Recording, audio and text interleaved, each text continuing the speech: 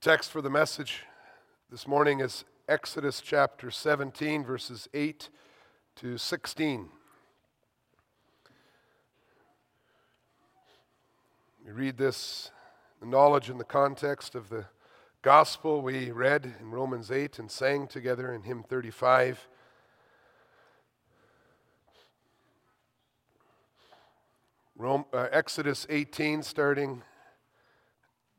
Exodus 17, starting at verse 8. It's on page 59.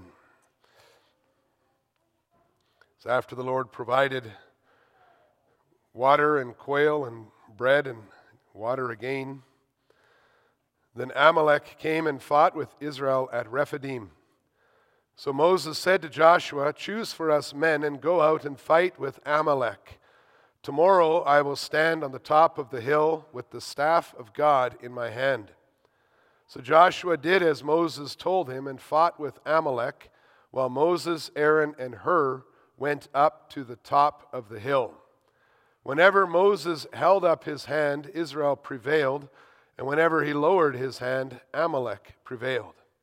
But Moses' hands grew weary, so they took a stone and put it under him, and he sat on it, while Aaron and Hur held up his hands, one on one side and the other on the other side. So his hands were steady until the going down of the sun. And Joshua overwhelmed Amalek and his people with the sword. Then the Lord said to Moses, "Write this as a memorial in a book and recite it in the ears of Joshua, that I will utterly blot out the memory of Amalek from under heaven." And Moses built an altar and called the name of it, "The Lord is my banner," saying, "A hand upon the throne of the Lord. The Lord will have war with Amalek from generation to generation." Beloved church, if you were to hold up your hands in the air, how long could you do it? You'd be surprised how quickly your arms would tire. Now imagine if your life and the life of hundreds of thousands of people depended on you keeping your arm in the air. Well, many years ago in the desert close to Mount Sinai, this is the situation Moses found himself in as he stood on a hill overlooking the battle between the Amalekites and the Israelites. Moses was holding the staff of God that had been used to bring the plagues against Egypt and to divide the waters of the Red Sea. He was holding it in his hand. And when he raised his arms, that the Israelites would prevail in the battle below him. But when he lowered his arms, the enemy, the Amalekites, would prevail. The staff of God in Moses' hand was like a banner or a flag that a military unit might hold above their heads, except that instead of indicating what country or king they were fighting, what country they were fighting for, the staff served as a banner marking the presence of the Lord God Almighty, who was fighting with the Israelites. Moses on the hill made it clear that the Israelites were loyal to the Lord on whom they depended for strength. The troops could be encouraged to see their mediator bringing the Lord's blessing upon their battle with arms lifted up to the heavens. This event that took place so many years ago continues to serve as a picture of the work of our mediator, Jesus Christ, who guides us by the power of the Holy Spirit in our Christian lives.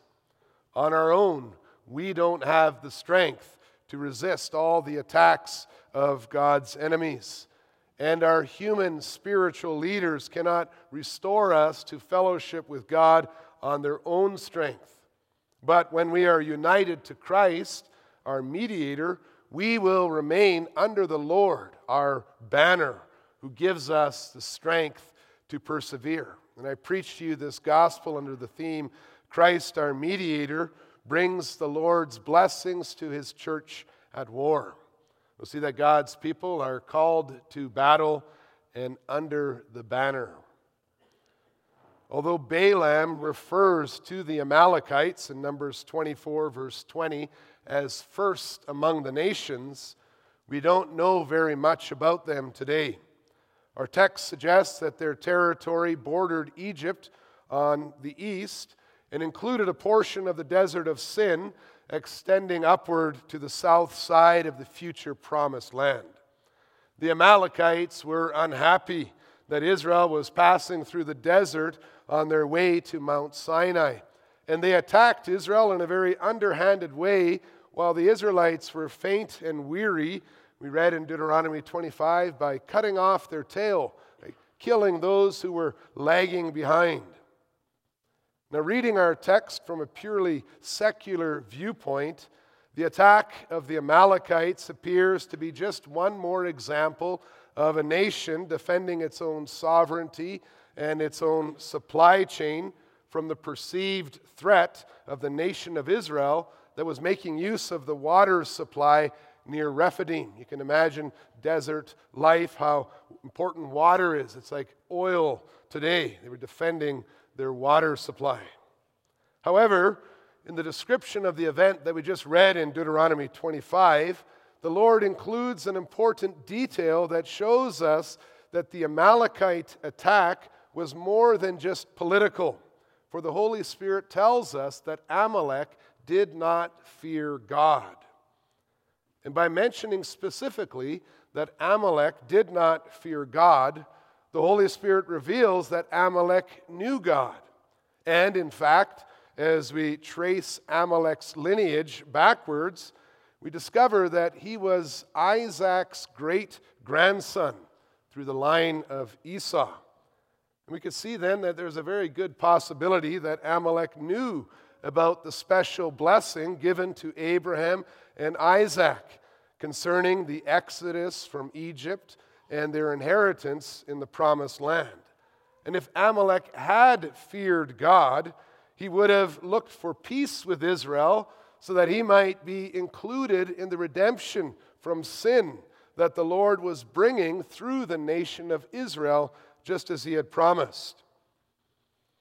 But since Amalek did not fear God, he tried to prevent the people from receiving their inheritance in the promised land.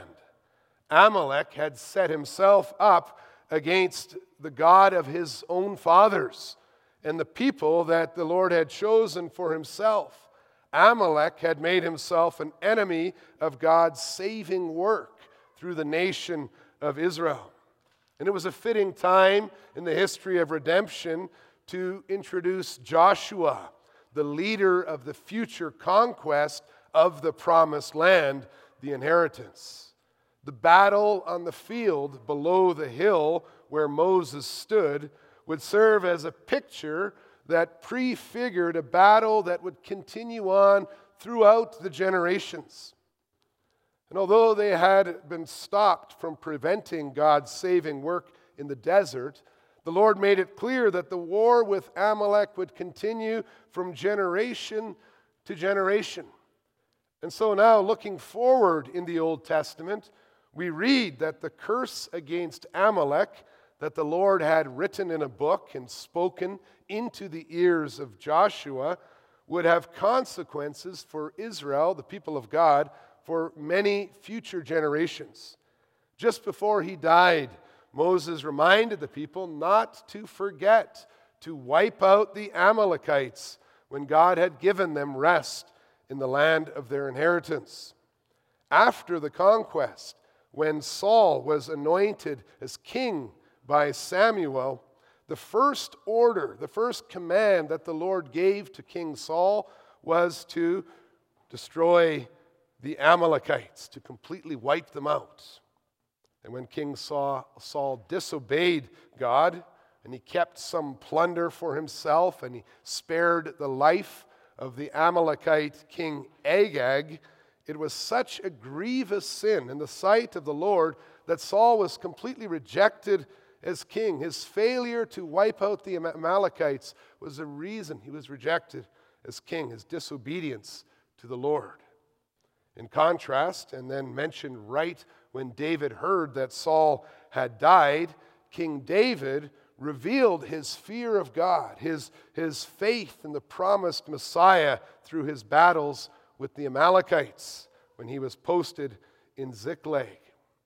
Continuing to look forward in the history of the people of God and presuming that Haman, the Agagite, was a descendant of King Agag and the Amalekites, the book of Esther tells of one more serious attempt by Amalek to wipe out the people of God from the face of the earth to prevent the birth of our Savior. And many Jews have recognized this connection, and they incorporate the reading of Exodus 17, 8 to 16, our text today, when they celebrate the Feast of Purim that was instituted after Esther was used by the Lord to save the Jewish people in exile under King Ahasuerus. Well, the Amalekites were clearly cursed by God from generation to generation, not only for attacking the vulnerable Israelites in their frailty, and not only because Amalek rejected the invitation to share in God's blessing as a descendant of Abraham, but ultimately because they threatened to deprive the world of the coming promised Messiah who would be born according to the promise of that was given to Adam and Eve and Seth and Noah and Abraham and Isaac and Jacob. The battle at the foot of the hill that Moses was standing on was a manifestation of the greater struggle between the seed of the serpent and the seed of the woman. And this battle between Satan and his church was not brought to an end when the Israelites overwhelmed Amalek and his people with the sword. Throughout the generations, the Amalekites were antichrists under the curse of the Lord, who declared that he would blot out their name, their memory from under heaven. They are an early manifestation of the Babylon the Great, described in Revelation, who were serving as instruments of the serpent who sought to kill the woman who would give birth to the Son of God. We read about that in Revelation 12 and 18. Their destruction continues to serve as a warning for everyone who rebels against the Lord and refuses to submit before the Son of God, who is King of kings and Lord of lords. People may fight against God and his church for a time, but our text announces they are fighting a battle that they have already lost. And our text reminds us of the distinction that is sometimes made between the believers who are at rest in heaven. We'll sing about them in hymn 52, the church triumphant or the church at rest, and believers who still live on the earth and are in this constant struggle, the church militant or the church at war. And this distinction is helpful because it reminds us that we are in a constant spiritual battle against the evil one. We think of Ephesians 6, where we're commanded to put on the full armor of God. The devil did not give up when the Amalekites were defeated the first time, or the second time, or even when they were completely annihilated. Revelation 12 tells us that he hasn't even given up after he was defeated by the Son of God. That means that even with Christ, our King, on his throne as eternal King, as the guarantee of our final victory, the spiritual warfare will continue until Christ returns on his great day. The battle that began in the desert before the Israelites reached Mount Sinai, and even before that, when the serpent attacked the church in the Garden of Eden, that battle continued on in the Promised Land through the times of the kings and the exile, right up until the birth of Jesus Christ, and even to today. Now, before he broke the teeth of our enemy to rescue us from his power, our Lord Jesus spoke to his people, to his church, and he taught us the Lord's Prayer. He urged us to continue to pray, to desire the fullness of the kingdom, when God will be all in all. Called to put on the full armor of God, we eagerly continue to pray, "Your kingdom come." And this helps us to stay focused on the battles that really matter. Christian warfare is not to be confused with political activism or the defense of the comforts of our daily life that we have grown accustomed to, or even exposing the sins and wickedness of others. But it is warfare that is focused on the preservation of the church, the name and the work of our Lord Jesus Christ being known around us from all the attacks of the evil one and the gates of hell against Christ's body, against the proclamation of the gospel. And so, armed with truth and righteousness and readiness and peace, faith, salvation, and the Word of God, we pray every day with this text in our mind that our God will help us to stand firm in the promises, to continue to cling to Jesus Christ as our Lord and Savior, until we may experience the fullness of that promised inheritance.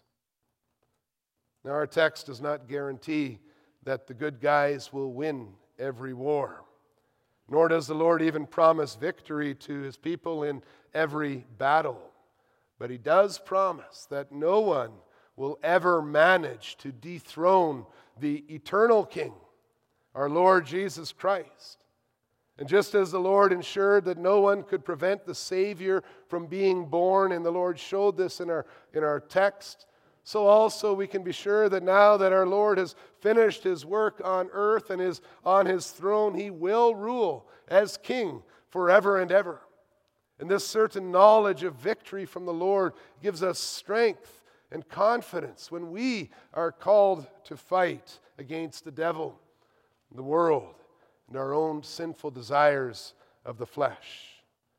This knowledge of the Lord as a God of war, as Moses mentioned at the end of our text, was a knowledge that was gained in the time between the day the Israelites left Egypt, at the time the Lord said they're not ready for war, and the day that He commanded them to fight the Philistines in the war.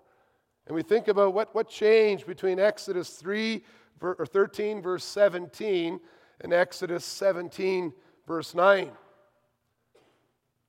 Whereas before, the Israelites were very likely to give in and to choose to return to slavery, whether it was due to their fear of war or their longing for Egypt's food. They had now seen that the Lord was capable of providing everything they need for body and soul so that they might prevail. And we see God's grace in ensuring that His people are equipped to fight in the conviction of the truth and trust in the almighty power of the Lord before He calls us to face those battles. After the defeat of the Egyptians and the water, the quail, and the manna in the desert, they had learned that they were God's chosen people who were called to serve God together to resist the evil one's attacks. Before, they had been fighting against one another, complaining against Moses. But now they were ready to look outward as the people of God against their enemies and the Lord's enemies. And in the struggle against the evil one, the church may fight under the banner, the Lord Almighty. Our text makes it clear that the people of God are called to action in some battles against the evil one. However, although we have a task in this age-old conflict, that enmity between the serpent and the church, we have a task as instruments in the hand of God, just like the Israelites were on the battlefield and fighting.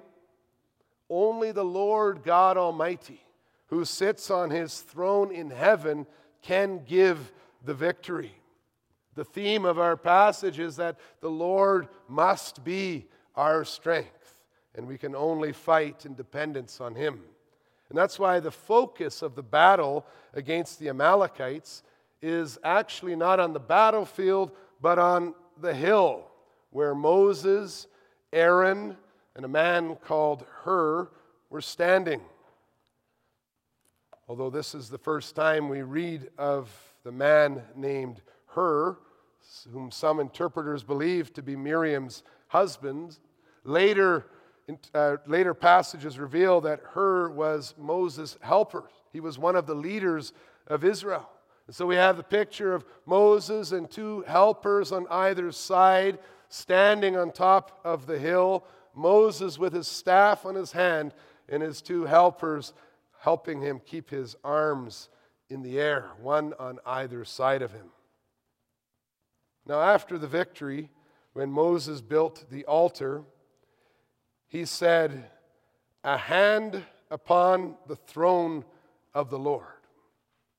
Those verses describe for us what he was doing on the hill. The staff in his hand represented the presence of the Lord among his people, foreshadowing the tabernacle and the ark. And as he reached up to the throne of the Lord for grace and mercy to help him in his time of need, Moses was like a loyal servant standing beside the king who was looking for the king's blessings on his people. It reminds us of Esther in her dealings with King Ahasuerus, pleading for mercy for the Jewish people who were being threatened by Haman the Agagite, except that Moses was interceding for the people before the Lord God Almighty. And whether or not he had been interceding for the people with spoken prayers to the Lord, his uplifted arms with the staff was a visible manifestation of his dependence on the Lord, who had already shown his power and his grace and his glory many times before through that staff that Moses held in his hand. And the Lord would not punish Israel for their sins with a loss to the enemies, as long as their appointed mediator was representing them before the Lord, before the throne of God Almighty. Yet it was also clear that Moses was only pointing forward to the real and the true mediator whom God sent down to earth from heaven, because Moses was too weak to stay standing. He was too weak to keep his hands raised up in the air without the help of Aaron and Hur. Moses couldn't even bear up under the weight of gravity. How much less the burden of God's eternal wrath against the sin of the whole human race. Clearly, God's people need Jesus Christ as our mediator, for he is at the same time both man and God, one of us, and yet able to bear the burden of God's wrath. Like any leader on earth, Moses was only human. He relied on other leaders to sustain him, pointing forward also to the next chapter. But Jesus came alone as the substitute for everyone who would put their trust in him. The figure of Moses connecting the Lord to the people of Israel serve as an announcement of the kind of work Jesus began to do after he had given his life to deliver us from our slavery to sin. Christ is called our mediator because he stands between God Almighty and his people here on earth at war. He is called our mediator because the Lord pours out the blessings we need to sustain us in the battle that we are in through Jesus Christ, who presents our request to the Lord on our behalf. And so as we picture Moses on the hill, when we read this again today and again later in our lives, we picture we see Moses with the staff of God in his hands. It reminds us of the time the disciples saw our Lord Jesus as he was going up from the earth into heaven with his arms outstretched, not in plea, but in blessing for his people. We can see Jesus Christ every time we pray to the Lord, standing there before the throne of the Lord God Almighty, ensuring that we receive the strength that we need to prevail in our battles against the evil one. With our Lord Jesus' two natures, his exceeding, his steadfast love, his authority and power in heaven and on earth, we can be sure that when we turn to him in prayer and we ask in his name, we will receive what we need to prevail. Moses was commanded to write this as a memorial in a book. God wants you to know, to remember. The memorial announced that the memory of God's enemies would be blotted out from under heaven, but that his name would last from generation to generation. It was a great reason for thankfulness. And Moses built an altar to mark the occasion, declaring for all people that the Lord had given him the victory that day. Moses calls the Lord his banner. Although Joshua and his descendants were commanded to fight against the nations who didn't fear God for generations to come, it was clear that it was really the Lord who was at war, protecting his people, protecting the gospel, protecting us in the peace that Jesus Christ obtained for us, announcing his ownership. We cling to him, showing that we truly believe, we depend, we trust in the Lord, our banner. The banner, or the flag that's flying over this church, over the Church of Jesus Christ, that banner announces that we belong to the Lord. Let us put our hand upon his throne in reverence, in service, in loyalty, and in trust, and see there our Lord Jesus Christ giving us access into his divine majesty. Think of the Lord Jesus in his suffering, when he told his disciples that at just a word he could have myriads and myriads of angels to support him.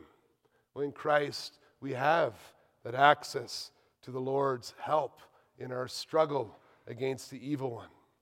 By God's grace today, we may remember, we may commemorate, we may give thanks for much greater victories and promises than the people did in Moses' days.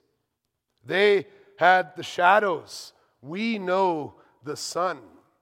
And if the people of Israel could count on God's help because a sitting old man with two other men propping him up was what was interceding for them with a mere staff, a piece of wood in his hand, how much more can we, who have the Son of God, who has conquered death and sin on the cross, who ascended into heaven to sit at the right hand of God, who is continually interceding for his church, how much more certain can we be of the Lord's help in our lives? They had Moses and the staff. We have the Son of God and the door open in heaven itself. As we commemorate the work of our Lord Jesus Christ and give thanks to him each day, we remember the benefits of his death and the signs and the seals of the sacraments. May we be comforted by the love of God that flows into our lives through our mediator, Jesus Christ, as he gives us strength to stand firm in the war. Amen.